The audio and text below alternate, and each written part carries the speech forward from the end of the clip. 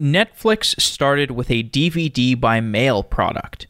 The software infrastructure and operations practices needed for Netflix's DVD business were very different from those needed by the streaming video company that it is today.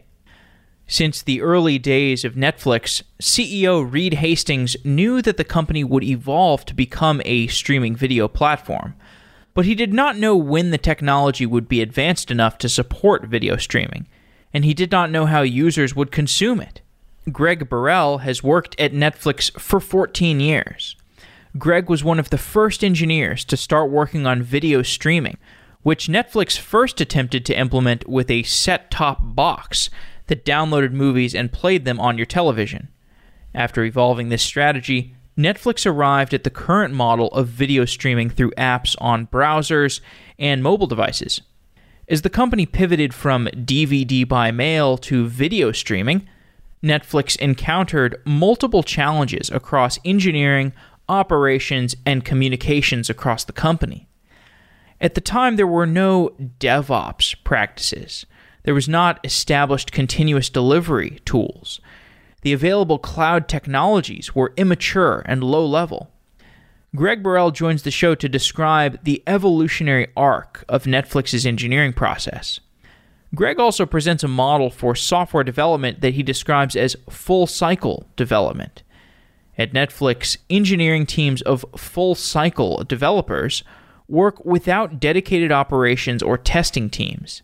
It's a sophisticated approach to engineering management, and whether you're an engineering manager or you're just somebody who is curious about human practices of software engineering, this is quite an interesting and useful applied software engineering show.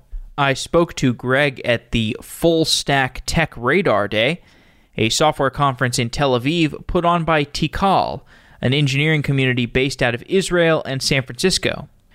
This was a great conference, and we will be airing some additional content from that conference in the coming weeks. A new Software Daily update is on iOS, and if you are a user of the app, you've probably seen this update already. It's a lot of improvements that we've made to reliability, downloads, bookmarks, community, search will be hopefully updated soon. And it's really just been a long-term effort, and we've invested a lot of resources into it. So you can check out the Software Daily app for iOS by finding it in the App Store or finding the link in the show notes. You can use it to become an ad-free listener if you don't like the ads of the show. You can support the show with $10 a month or $100 a year for ad-free support, and there will be some additional benefits hopefully in the near future. And we'll be working on Android very soon, and I'd love to get your feedback on the Software Daily app, the softwaredaily.com platform, to understand better what you would like to see out of the Software Engineering Daily community and additional features. We're booking sponsorships. If you're interested in sponsoring Software Engineering Daily with advertisements, you can go to softwareengineeringdaily.com/sponsor. I guess it's weird to read that right after I mentioned that you can become an ad-free listener with $10 a month or $100 a year, but most people are fine with ads, or at least they don't speak with their wallet. We're hiring 2 interns for software engineering and business development. If you're interested in either position, send me an email with your resume, jeff@softwareengineeringdaily.com. Please put internship in the subject line. And don't be afraid to reach out. I'd love to hear from you if you're interested in working with us as an intern. With that, let's get on to today's show.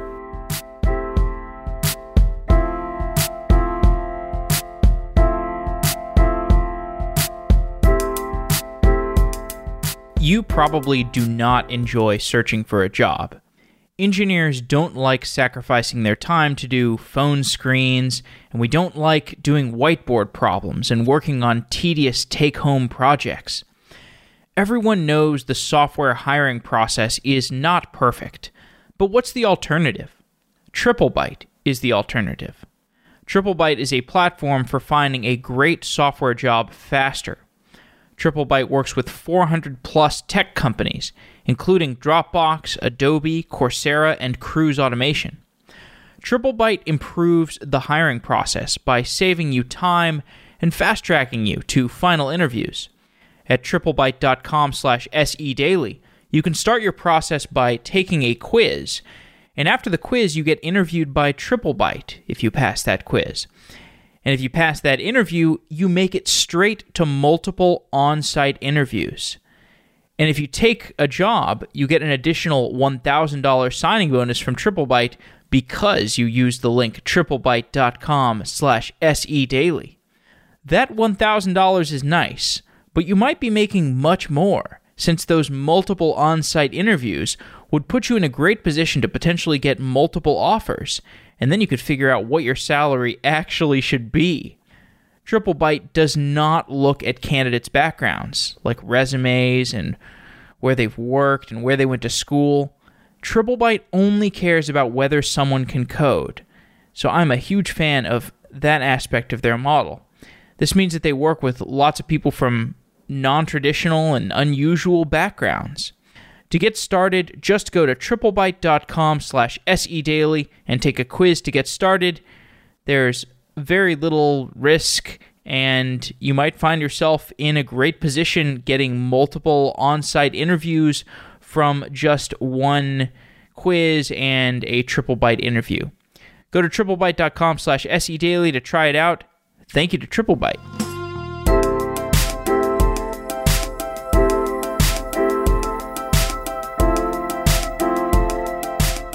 Greg Burrell, welcome to Software Engineering Daily. Oh, thank you. I'm thrilled to be here. I've been a fan of this podcast, and I'm just amazed at the fact that you can do this on a daily basis and always have such interesting guests on.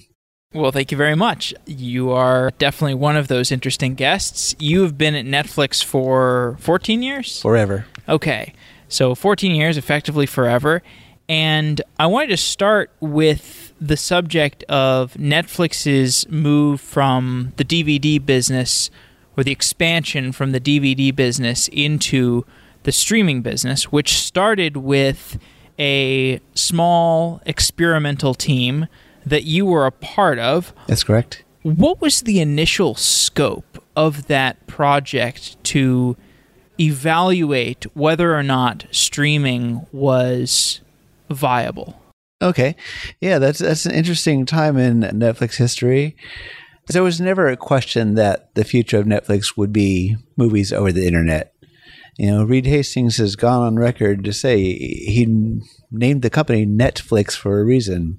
He knew there's going to be an end to the DVD era, and for a long time that was how he built the company, and it got very successful in DVDs. But he saw the future coming.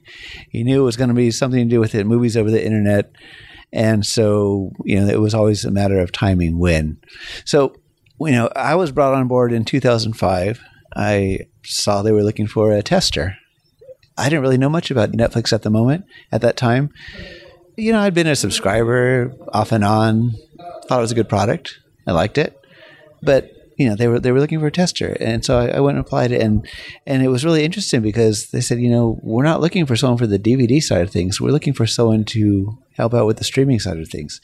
And it wasn't even streaming, to be honest. At that time, it was still in 2005, and people at most had broadband, DSL. A lot of people had dial-up. And so, streaming over that sort of internet just wasn't a viable option. So the initial model was really more of a download model, which ironically we just got back to in recent years. But initially we were thinking download, So when I came on board, we were building a hardware device, a hardware client device, kind of like a DVR or TiVo. Had a spinning hard disk in it, 40 megs. You can download some movies. So the model was you go to the Netflix site, you find some movies you want, you download them overnight. Next day, you go look on your queue on the screen, you've got 3 movies there. You can watch them. When you're done, you delete one and the next one downloads. But, we played around with this technology for a couple of years. We were building the client-side hardware, the client-side software, server-side software. And at some point, we realized streaming is possible. It's viable. The internet is caught up. Speeds are, not everyone in the U.S. will have it back in 2007. But we knew it was coming. It was around the corner. So we ditched all the old download hardware, hard disk, and we went to the streaming model, where we would, stream movies off of our servers straight into people's homes, into their devices. So the efforts to build what was essentially a set-top box, were you just kind of doing those in parallel with watching the potential model of somebody being able to stream over the internet? I'm just trying to figure out, did the construction of that technology actually get used for anything, or was it just kind of a prototyping experiment side of the company? It's funny. When I was hired, they said, this is the way we're going to go with our first initial offering of movies over the internet. And we're going to order a few thousand of these boxes to be built, and we'll start from there. Well, we never got those few thousand boxes built. We had delays in the hardware, delays in the software, delays in the server side of things, delays in licensing as well, So at some point, we also were running up into the issue of, can we get this box out at a good price point where people will feel comfortable buying one of these things? At the same time, we had a very successful DVD business. So we weren't, under immediate pressure to start producing profit from movies over the internet. So, we had a little runway, and we wanted to get it right. We wanted to put out something that our customers, our members would be happy with from day one, that, would not get a poor reputation, that, people would get the satisfaction that they expect from the Netflix brand. Because I'll tell you, one of the great things about working at Netflix is you go anywhere in the world, and you mention Netflix, and people's faces just light up. Mm-hmm. They love. If I wear a Netflix shirt out in public, people will be like, "Hey, Netflix, I love your shows. And they'll tell me the shows they love, and that's great. So we had a huge amount of brand love, and we didn't want to do anything to damage that. So, we played around with different technology for a while. We played around with this client hardware box. And then we just got to the point where, hey, streaming is viable. Well, let's go with that model now. Okay. Once that happened, the entire company gradually began its shift towards orienting itself around that, because I think there was, obviously it's this period where plenty of the business was still around the DVD by mail infrastructure. So gradually you had to go through this process of migrating company resources from focusing on the DVD by mail business to the streaming business. That's correct. And I assume you did that in parallel with the increased usage of the streaming platform. But it just must have been hard to juggle those two lines of business for the company as a whole for some period of time, right? It was. There was a decision made that I think in retrospect was brilliant, in that we gave away the streaming as an add-on to our DVD business. Oh, yeah.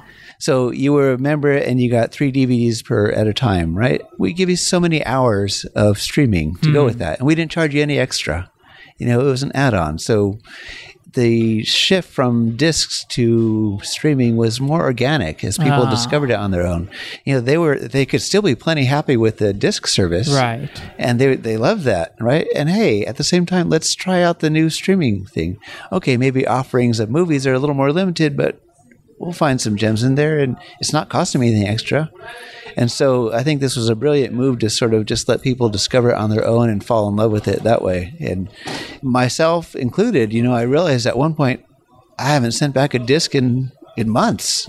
I've, without intending to, I've switched entirely to streaming myself at home for my own entertainment needs. So I think a lot of people follow that same trajectory. They just slowly, naturally enjoyed the convenience of streaming.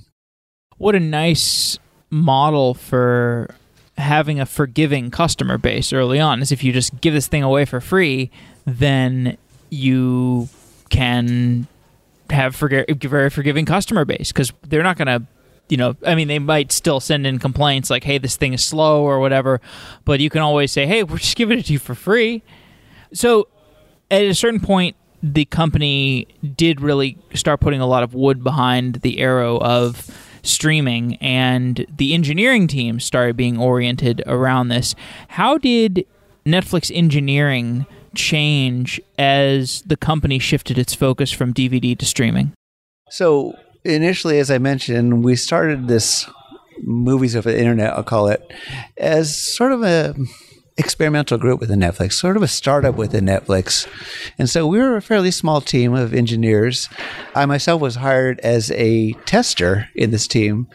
But of course, as in any startup, everyone wore multiple hats. So I would spend a lot of my time setting up build automation, doing build and release engineering, doing standing up servers in our data centers, doing, network experiments, all sorts of things like that. So we worked in this startup mode while we were experimenting with the technology, while we were exploring all these different possibilities.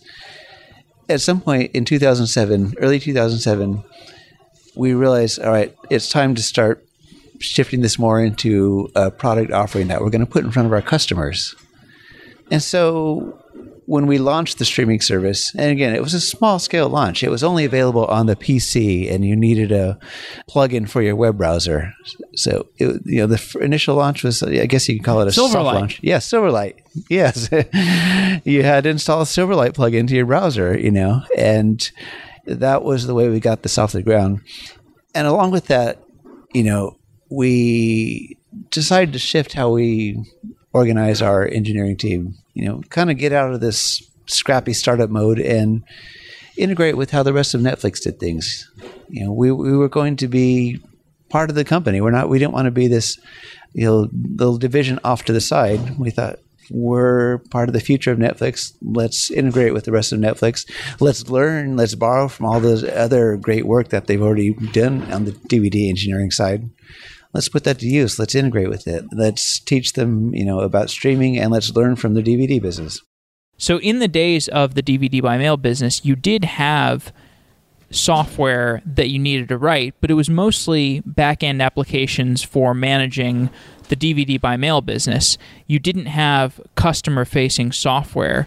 And so I guess take me through the transitions in engineering practices that had to take place as the company was shifting from the DVD by mail business to this streaming business. What had to change in order to improve the engineering practices?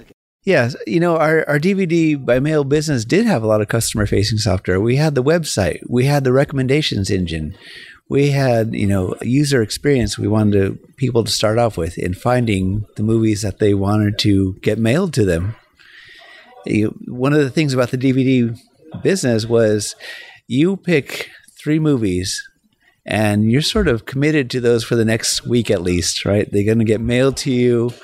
Maybe a day or two, you watch it, you mail them back, and then you maybe pick 3 more. So we wanted to help our members find 3 really good movies that they'd probably really enjoy. So we wanted to make that experience easy. So we had customer-facing software in the website. We had the recommendations engine. We had the rating system. We had user reviews, all these things to help our members find something they wanted to watch. So my point is we had definitely had customer-facing software.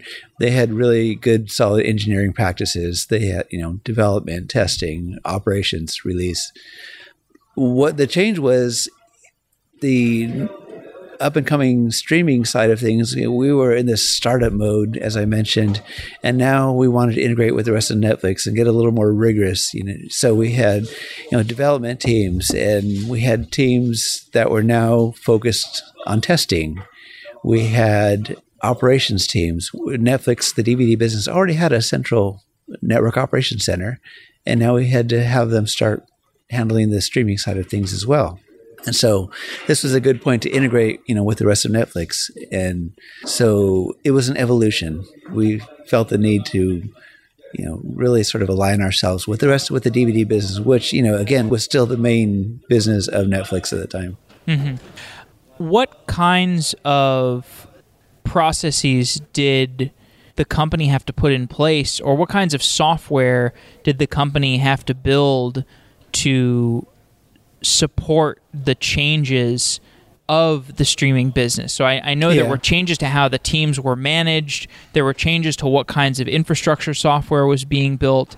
Give me a perspective on how the engineering organization started to change after that shift to streaming? Okay, that's a good question. Prior to that change, again, startup mode, everyone does everything. I as a tester would be deploying our new builds straight into production. I probably had set up the production servers myself in the data center and, got all the software and networking configured. Once we shifted into more, this is part of the business, it's the future of the business, we tightened things up a little. The Network Operations Center, our NOC, was now in charge of the production systems. If I wanted to change, I put in a ticket. If we wanted to deploy new software, I'd open a ticket and the NOC would take the software and deploy it onto the servers. Our developers, they now just focus solely on development, less on maybe experimental stuff, more on improving the product, getting out in front of our customers, staffing out our test teams so we can be sure we're putting a good, reliable product in front of our customers. And then the operations team, which was our Network Operations Center, they handled all the production stuff. I no longer touch that in theory. And this was some of the difficulties of the model, was that if there was a production incident, our Network Operations Center, they were these amazing guys that were staffed 24/7. They had these huge monitors with lots of graphs. An alarm would go off, an alert would happen, and they'd spring into action. Well, they weren't so familiar with the streaming side, so springing into action often meant, let's call Greg. He knows how this stuff used to work, right? So I would get that phone call, and maybe I'd loop in a developer, or maybe we'd loop in some database engineer. And so there was a lot of friction in the systems. I might not have, or the developers might not have full access to our production systems. So we'd all be on this conference call at 2 a.m. and saying, what do you see? What does it look like? Can you try restarting the server? All right, here's how you restart the server. Now, what do you see in the error logs? Here's where you find the error logs. Do you see anything that looks error-ish? And, the Network Operations Center engineer will, try and help out these things, find something that looks error-ish and mail me 100,000 lines of log messages, right? And I might pour through this, and if I can't make sense of this, I'll forward that email onto the developer, and she might look at it and say, well, try this or that. She could theorize about possible solutions, but without access to those production systems, it was really hard to validate those theories or to even test out potential fixes. And so troubleshooting production incidents really became like this email chain back and forth. Our time to resolution was high. It's not an ideal way to try and debug things via conference call at 2 a.m., right? And so this was some of the friction inherent in this model of trying to put ourselves in these teams and silo ourselves in effect. And so we operated like this for a few years, but after a while we realized, this is not ideal. Something needs to change, We don't want to be in a place where, and the usage of the streaming service is growing and growing. Customers are falling in love with it, At Netflix, we like to say, all right, we're not a life or death service, but just watch what happens when the streaming service goes down for even a minute. You watch Twitter and people's lives just collapse and people come into panic. And, we want to keep our members happy. We want to be known for bringing, joy and entertainment to people, not be known for outages and flaky service and unreliable streams. So we realized with this model of these compartments we're working in, these silos, we're just running into too much friction. Our developers, they know the code, they know the applications, they're experts at that, but they're really not so familiar with the production systems. So these silos, more specifically, were these, you had a silo for development and a silo for operations? We didn't call them silos, but effectively we had teams that were focused on each, and these teams were highly specialized and very efficient within each team. But you're still trying to communicate information across these teams. Each team lacks full context, right? So we tried things like handoff meetings. We do a handoff meeting from development to test, another handoff meeting from test to operations people. We would do weekly status meetings where we tried to get everyone, in the same room and up to speed on the latest changes. We would try change logs, which really just means, you dump all your commit messages into one big text file and send that around and nobody looks at it. We would try a lot of email communications really to try and get everyone on the same page and up to date. But things were changing so fast. We were growing. Our architecture was getting more complex. There were more services coming online. And the effort to keep everyone up to date was just really a huge, huge communications overhead. Introduced even more friction into this process.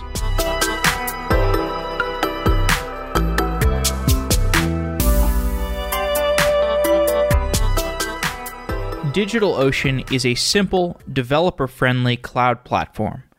DigitalOcean is optimized to make managing and scaling applications easy with an intuitive API, multiple storage options, integrated firewalls, load balancers, and more.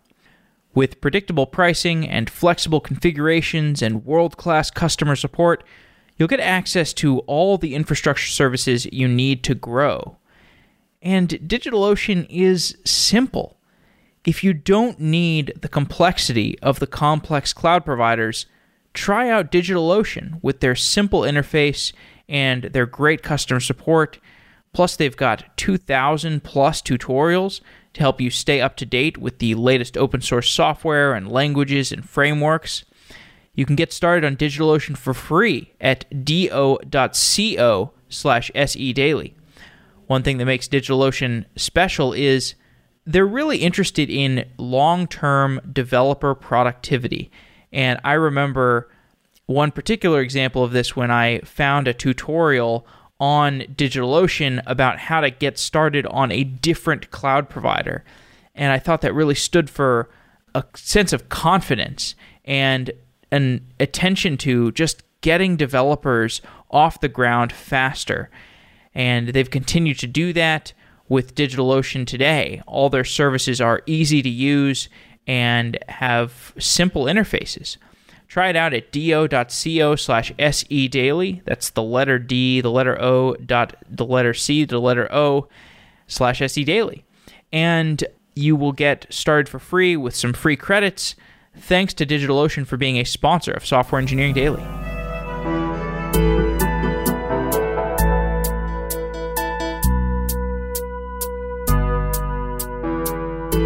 I think this time that you're describing was experienced similarly by a lot of different prominent tech companies in the Bay Area, and I'm sure more abroad.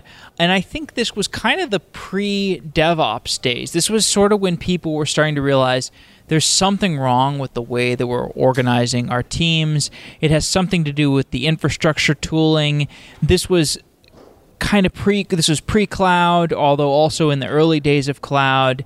And, thinking back, it almost seems like there wasn't really an alternative to going through this painful period, because if you think about what we needed to get beyond these problems, the laundry list is quite long. You needed continuous delivery tools. You needed cloud, arguably, infrastructure as code. You needed all these different things in addition to a set of changes of cultural practices. Was there anything you could have? I mean, I guess you did find a reorientation for the teams that was a little bit better, but also, as you were reorienting it, that reorientation was taking place at the same time that the cloud was maturing. Is there any way to think back, and was there a team structure that you could have done that would have actually solved your problems, or was this more a question of letting the team structures and the tooling advance in tandem? Well, hindsight is always 20/20. If we knew then what we know now, yeah, of course, we could have done something different. The interesting thing is we realized back at that time, this is not perfect. There's a problem here. We're running into a lot of friction. We've got teams that lack the context. We've got a lot of communication overhead. We've got these really high MTTRs, mean time to resolution. We're losing feedback, right? Our developers are not so familiar with what's going on out in production. And our production people are not so familiar with all the latest changes in our apps and our architecture. The feedback cycle is very piecemeal and lossy. We thought, we got to try something different. this isn't working. What can we do differently? And so we evolved to a different model, which we're calling the hybrid model. In retrospect, we call it, at the time, it was called something new, right? In retrospect, it was more of a hybrid model. And this coincided with our move to the cloud. Back in 2011, we had decided to move out of our data centers. We were migrating into the cloud. That was mostly complete. We changed our model at that time. Under this new model, we no longer have a test team. Our developers now took on testing responsibilities. They wrote code, they wrote tests, they ran tests. They knew how to test their code well because they owned the code. We spun up a DevOps team alongside them. Our network operations center, they're focused still on the DVD business, and they know something about the streaming business, but we need real operations specialists to directly address the needs of the streaming service. So we spun up a DevOps team. We also started to allow our developers to have access to production systems because it's in the cloud. If something goes wrong with an instance, they could just terminate it and get it replaced with a clean one. So our developers went on call after hours. They carried the pager, for 2 a.m. issues. In retrospect, I'm not sure why we thought this would work. We had a DevOps team who was on call during the day and developers who were on call during the night. The problem was if a developer got called in the middle of the night, he or she might say, well, did the DevOps team make some sort of change during the day that we don't know about? Or the developer might say, well, I'll just patch this over and wait for tomorrow for the DevOps team to come in and fix this correctly, right? And so this split hybrid mode, it was an attempt to address the pain points, but really they were still there. We still had this loss of context, this loss of feedback, and we still had lengthy troubleshooting fixing cycles. And so, again, we took the time, we stopped and said, this isn't working. How can we do this better? Was the entire streaming service in the cloud from day one? From day one, no. We started out in our own data center. We had our own servers in the Netflix data centers. We had 2 data centers. We had built a second one for failover purposes.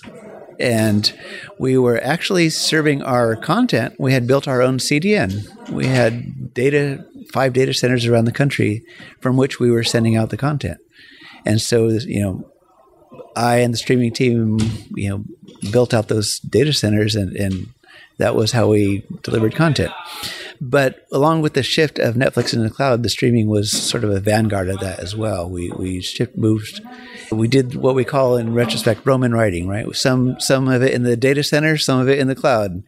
And one by one, we moved microservices over to the cloud, hopefully in a transparent way, such that one day that microservice is coming out of the data center, the next day, we've dialed up the traffic to that same microservice in the cloud.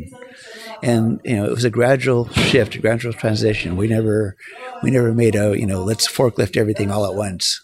So in this way, we could keep the lights on, keep that streaming service flowing, keep our customers happy with the service, and behind the scenes, do the slow migration to the cloud. Mm-hmm. So the newer team structures that you started to implement, it sounds like those had to do, you're saying things like you would spin up operations teams to support specific engineering teams? That's what it was? Yeah, we spun up a DevOps team. At the time, DevOps was a new thing. Got to get you some DevOps, right? Right. So we spun up a DevOps team. We realized there's a need for operational people who can really focus on the needs of streaming. That's growing, that's changing, that's the future, right? So we want an operational team to really specialize in that. And they will work alongside the overall Netflix operations team. Mm-hmm. And so this was an attempt to sort of ease some of the friction in the system. To maybe, if our previous model had a lot of friction between operations and development, well, we'll insert a DevOps team to try and smooth some of that. Yeah. Okay. So you spun up the streaming team. So after the streaming team started to gain traction, the streaming product was gaining traction, you initially had it was a centralized operations team? That's correct. Netflix always had a centralized operations team for the DVD business, right, and for the streaming business. And for the streaming business. And that led to problems because once the streaming system started to have issues, started to have operational issues, it would go down. The centralized operations team would be trying to troubleshoot these issues and would not be able to troubleshoot them successfully. They would call up Greg because Greg had started on the streaming team in the early days, and you would be, the kind of the source of knowledge, but that's just a choke point for solving all your problems. So eventually Netflix said, you know what, let's just spin up a operations team that's dedicated to streaming, and that solved some of your problems, but it didn't solve all of your problems. That's correct. And I think one of the problems is this, as I mentioned, we tried to split responsibilities between developers and this DevOps team. DevOps team, during the day, you put out fires, you deploy new software, you work on automation. Developers, at night, you're on call. Well, each team is, in some sense, in the dark about what the other team did. Maybe the DevOps team would try and leave, hey, this is what we did today. Here's our status. So anybody on call at night knows. But the problem is someone comes on, a developer might get the page at 2 a.m. They don't know what the state of production was left in during the day, who touched things, who updated things, what got changed or reconfigured. And so now they're afraid to act, right? They might make things worse. Better call some of those DevOps people. Even though they're not on call during the night, we better call them. And in fact, I was on the DevOps team, and being a natural night owl, I was usually awake. I tended to work through the night. That was just the way I worked best. I've just always been that way. So, hey, let's call the DevOps team, bring them into the conference call, and we'll all try and troubleshoot this. Well, in essence, we're back to where we started. We're back to getting everyone on a conference call to try and troubleshoot an issue, and with that same, high resolution time. So we were attempting, to our credit and to the credit of some really good people at Netflix, we were trying something new. We were trying to change our organizational model mid-flight. We were trying to address the pain points. It's just that this didn't really do that. I think the next notable evolutionary point to address in the Netflix timeline is the development of more narrow platform teams. So eventually Netflix got to a point where there is an edge engineering team. There's a centralized, deployment team, or I don't know what the exact teams are, but you basically got to a point where you said, okay, we're beyond just needing this reactive DevOps operations, large support teams. We need to move forward to a more proactive stance. We need to build tools teams that can refine our infrastructure so that we can avoid some of these problems altogether, and in addition, build tools that allow us to troubleshoot and identify problems and surface information more proactively. Tell me about the transition to Netflix having these dedicated platform support teams. Okay. Well, Netflix always had some version of these platform teams. They provided libraries that were used by all of Netflix, both DVD business as well as streaming business. That was one of the changes we made when we took the streaming out of this experimental mode into a more integrated mode. We adopted a lot of the libraries and tools that the DVD business had been enjoying for years. And so that was a good way, for us, for example, to hook into the metrics system that the rest of the company had been using. That was a way for us to hook into a lot of the telemetry and base security libraries and things like that. So this platform teams had always been there. What really happened was in about 2014, we realized, okay, this current model, the one I called the hybrid model, this is still not working. We still got a lot of friction in the system. We still got pain points. We're still trying to split responsibilities among teams. We have essentially different silos now, but we still have silos. Every change, every problem has to be communicated across the silos. Problems get bounced among different silos. Information gets locked away inside those silos. How about we break down those silos? And so we went to something that we now call our full cycle developer model. And the change here is that our development teams, they now own all aspects of the software lifecycle. Our developers are responsible for design, for coding, for writing tests, for running those tests, for deploying their builds into production, for operating those services in production, responding to alerts, pages, doing performance optimizations, supporting partners. Our partners are other teams that rely on our services, and then back around to design again. So our developers now, under this full cycle model, they own the entire application from design through deployment, through operations, back through design, and repeat with improvements, repeat with bug fixes. And so this puts our developers in control. They no longer lack context. They know the applications and they know our production systems because they own both of them. Really, our feedback cycles are now as small as can be. Our developers are feeling the direct problems, the pain points of operational issues. Now they're motivated, they're eager to address those pain points by redesigning applications, by changing code, by improving tests, by improving deployment, by creating new support tools. So that their priorities are really aligned around how can I run my service? How can I develop and run my service effectively?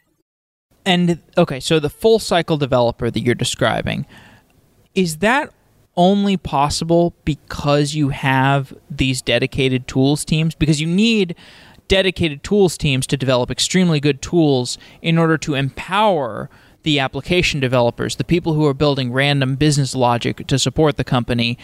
Those people who are building business logic to support the company, if they're going to need to also support the operations of their service, that means that they're going to need really good tooling to troubleshoot those services and to prevent those services from going down in the first place. Yes, that's correct. When I describe this model to people, a lot of people react with skepticism.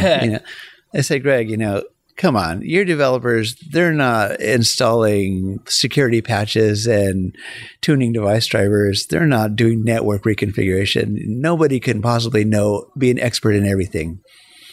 And that's true. We have central teams who provide tooling and expertise. We have a central team and we have automation that provides our developers with a latest fully patched Linux for them to then layer their application on. We have central teams for performance, for security. We have experts on those teams. They provide tools. They provide expertise. Our developers can consult with them. So you might say, well, what if your developer doesn't know all the latest security best practices? Well, we've got experts for that. We've got specialists who consult with us, who provide tools, who provide libraries with those best practices already built in. So our developers can really focus on the what, not the how. The what is building and operating a highly available and scalable service that meets our members' needs, meets our partners' needs, that is sustainable. This is not something we try and accomplish through a lot of heroics. We don't expect our full cycle developers to be, superheroes who can do everything and they're willing to work themselves 24/7 to do it. No, this needs to be sustainable at our scale, at our complexity. That comes through good tools, good tooling. And good tooling comes through these central tool teams. We have strong partnerships with these central tool teams. We work with them. They learn about our use cases, our pain points. They deliver tools that meet those. We feed back new pain points to them. And when I say we feed back new pain points, I don't mean we open a Jira or a bug or shoot them an email. I mean, we sit down with the tool teams and we say, love what you've done with this latest version. Here's what could be better for us. Here's a bug we ran into. Here's a new use case that arose this past week. And the tool teams, they want to hear that. They want to know that they're building the right tools.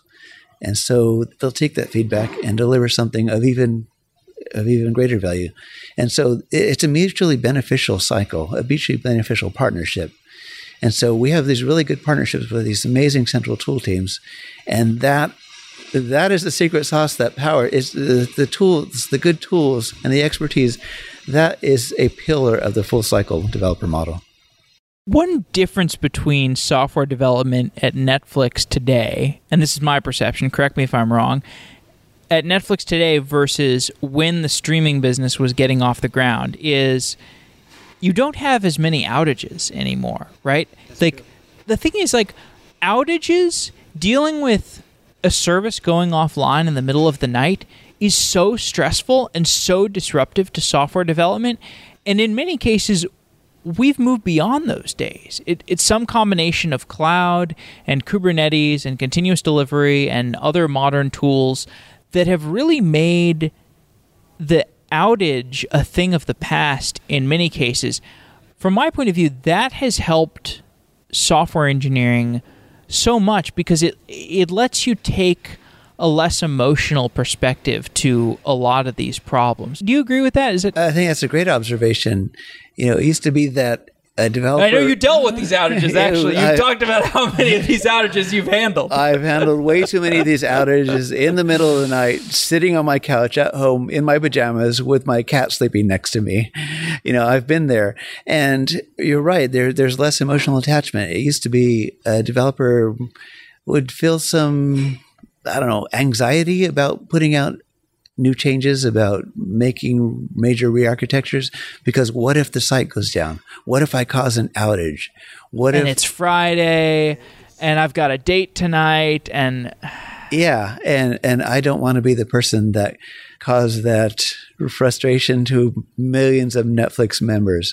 I want Netflix members to keep watching their favorite shows. And so it is, as you say, a combination of all these practices. The continuous delivery gives us much smaller change sets with each release. It used to be that we were lucky to get a new build per month. And so you can imagine the number of changes that were in that build. And when you're on a monthly cycle, every release is an event. People gear up for it. They get ready for it. They stay up for it. They watch the graphs like a hawk, right? But, when you're doing continuous delivery, when you're putting out new builds every day with small change sets, it becomes less of an event. In fact, it's a non-event. Oh, did we release today? Yeah, I guess we did. Didn't really think about it. It just happened automatically via the machinery. If there had been a problem, we've got great alerting. That would have caught it. I would have known about it. So it's a combination of these practices, continuous delivery. It's a combination of improving our monitoring, our alerting. It's also adopting practices like canaries. We use canaries through the Kayenta, our open source canary system. It's part of Spinnaker, our great open source delivery tool. And through these great tools and these practices, they've really got to a place where outages are a thing of the past.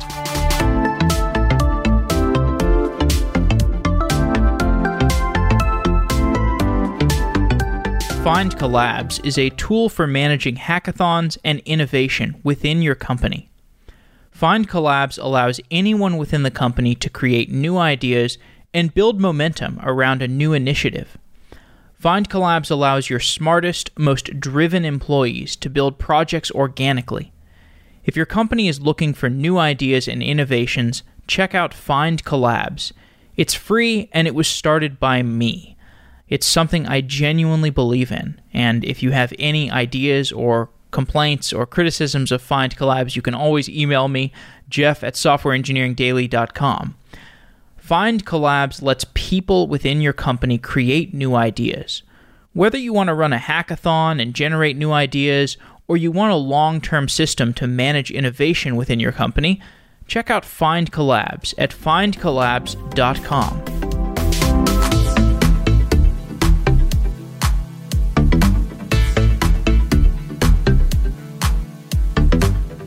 The Netflix tooling teams, I think, are really a model for any of these large companies. Like I think of large banks or large insurance companies that are trying to become software companies. And at Netflix, you have these very niche tooling teams. So the Edge observability team, for example, or the I can't remember what Vasanth, we had Vasanth on the show to talk about the Netflix serverless-like platform, but that was a very niche set of developer tools that he's helped build within Netflix.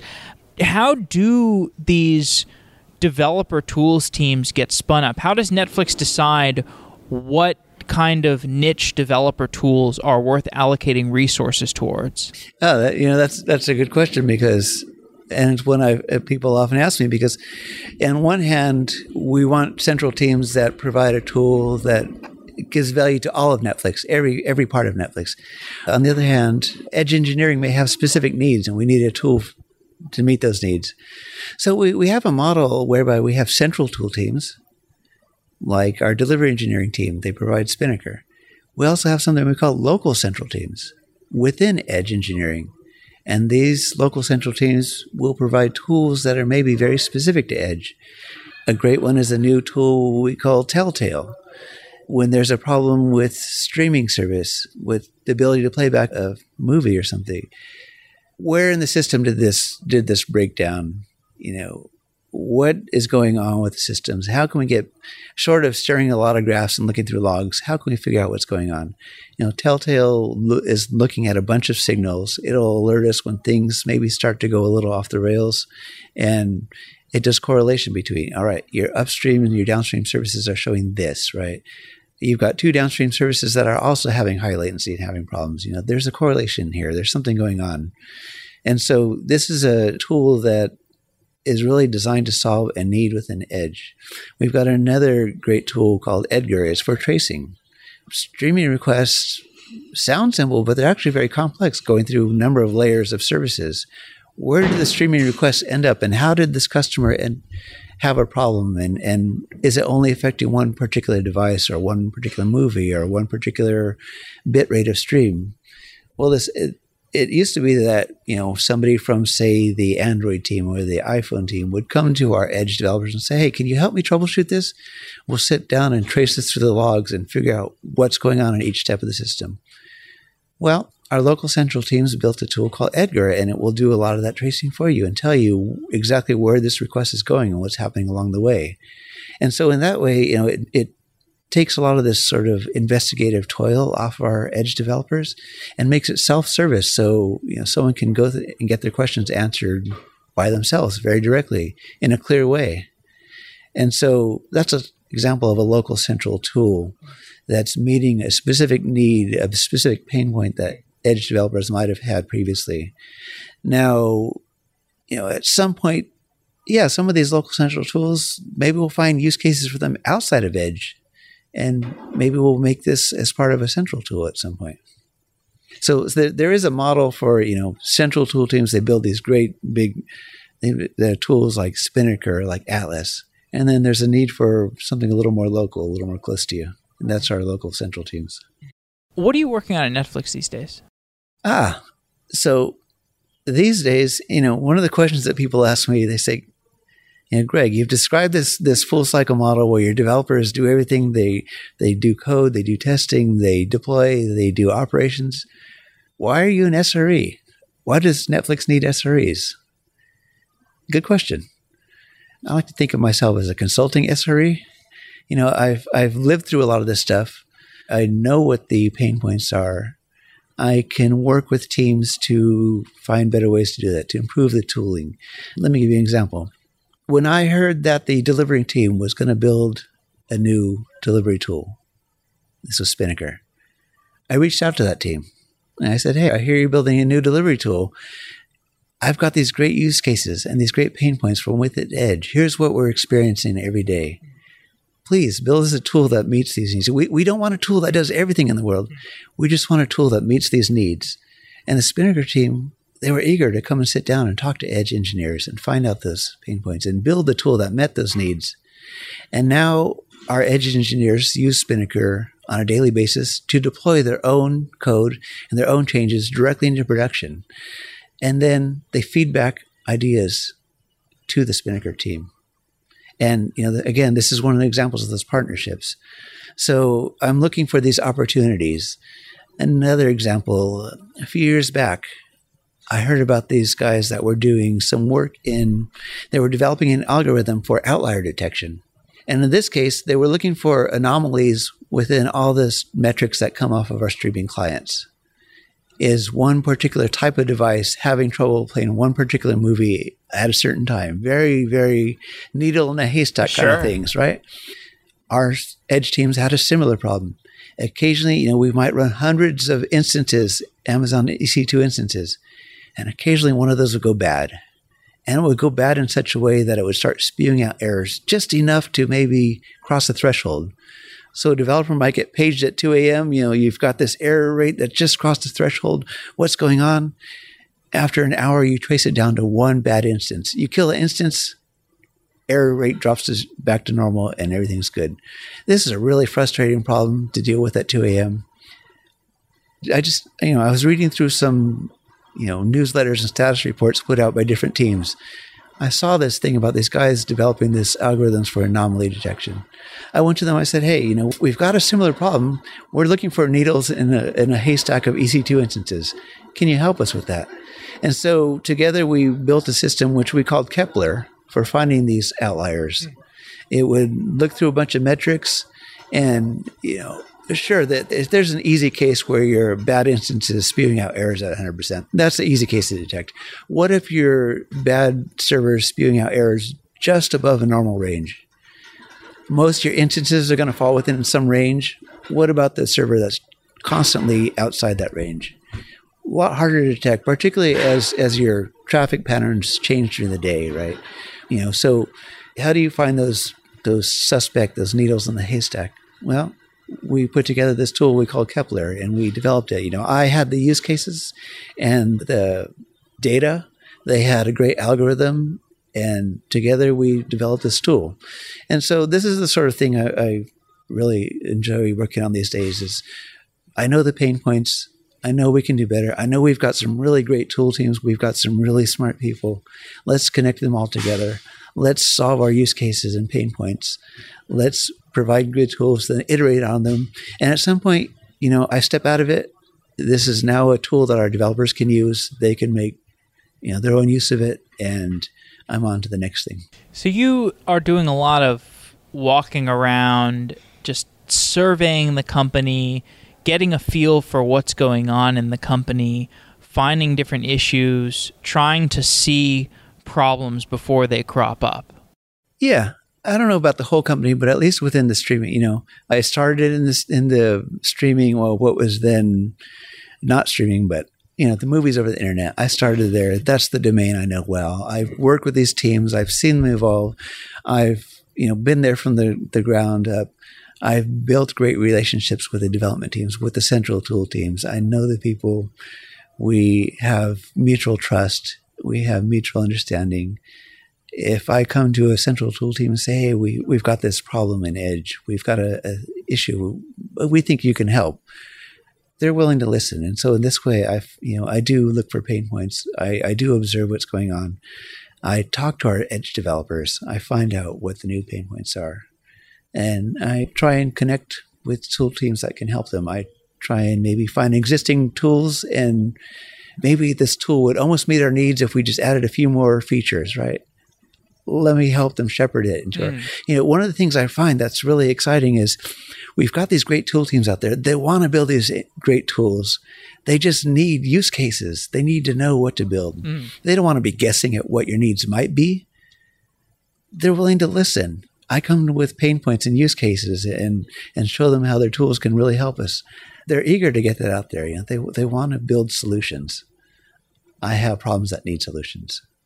Netflix is often a forerunner in seeing problems that the rest of the industry is going to encounter 2 or 3 years before the rest of the industry.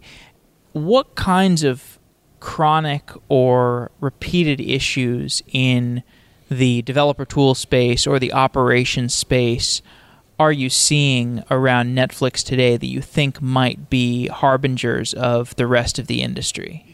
Yeah, you make it sound like this is sort of a deliberate search for the next thing. I wish I could say it was that deliberate. We just have pain points that come with our scale and our complexity. Sure. And We have people who are looking to solve those pain points. Mm-hmm. We have people who want to address them. We have people that say, we can do this better. Let's take a bet on this. Let's figure out how we can find some solution forward. Maybe a tool doesn't exist. Fine, we'll build it. And so we're building tools that solve our pain points and our needs. Right now, one of the things I'm seeing is we've got a lot of great tools. They're very powerful tools. They can also be complex tools. It can also be a lot of learning that has to go into using this tool. And it can also be a question of, all right, what's the most effective way to use this tool?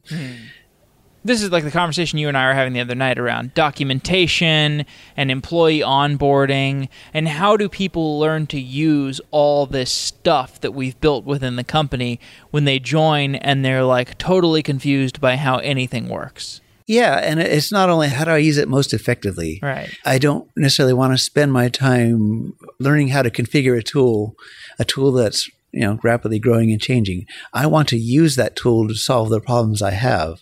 I want to use that tool to make my service more available, to increase my velocity, to make my service do something even better. So, there is the onboarding, but there's also these tools are changing and evolving.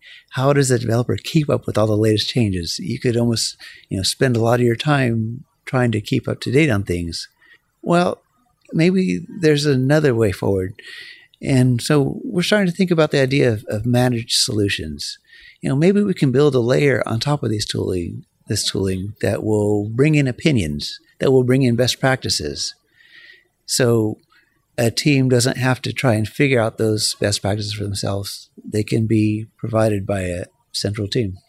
This idea of the full cycle developer that you gave a talk on, that you've been, communicating, evangelizing within Netflix, I feel like even at companies without the tooling of Netflix, even if you're just developing on AWS, for example, like if I'm all in on AWS or I'm all in on Google Cloud, these cloud platforms are so robust. They provide you such high-level tools at this point that it seems like developers can be increasingly full-cycle developers, even at smaller startups, just by virtue of the tools of the cloud provider. Do you agree with that? Oh, I totally agree with that. This is an exciting time to be in when you no longer have to roll your own tools. You no longer have to start from the ground up building from scratch. There's a lot of great offerings out there. People say, well, we're not as big as Netflix. We don't have central tool teams. We don't have, these entire teams devoted to really good tools like Spinnaker. How can we do this? Well, there's a lot of great open source tools. We've open sourced some of our own. There's a lot of great, SaaS solutions that you can use. Even cloud providers are providing you with tools. You don't have to start from scratch anymore. And that's exciting. So part of what I'm trying to get across with this message of full cycle developer is, there's you don't have to repeat this learning process that we went through. We tried multiple iterations. We tried different things. And we went through this long, painful, years-long process to get to where we are. And by no means is the model, this full cycle model, the be-all and end-all. We're still evaluating what's not working. How can we do this better? What are the new pain points, right? So this will continue to evolve. The important thing is we're willing to take that hard look at ourselves and say, how can we do this better? Greg Burrell, thanks for coming on Software Engineering Daily. Thank you. GoCD is a continuous delivery tool created by ThoughtWorks. It's open source, it's free to use, and GoCD has all the features that you need for continuous delivery. You can model your deployment pipelines without installing any plugins. You can use the value stream map to visualize your end-to-end workflow. And if you use Kubernetes, GoCD is a natural fit to add continuous delivery to your cloud-native project. With GoCD on Kubernetes, you define your build workflow, you let GoCD provision and scale your infrastructure on the fly, and GoCD agents use Kubernetes to scale as needed. Check out gocd.org/sedaily and learn how you can get started. GoCD was built with the learnings of the ThoughtWorks engineering team, and they have talked in such detail about building the product in previous episodes of Software Engineering Daily. ThoughtWorks was very early to the continuous delivery trend, and they know about continuous delivery as much as almost anybody in the industry. It's great to always see continued progress on GoCD with new features like Kubernetes integrations, so you know that you're investing in a continuous delivery tool that is built for the long term. You can check it out yourself at gocd.org/SEDaily. Wow!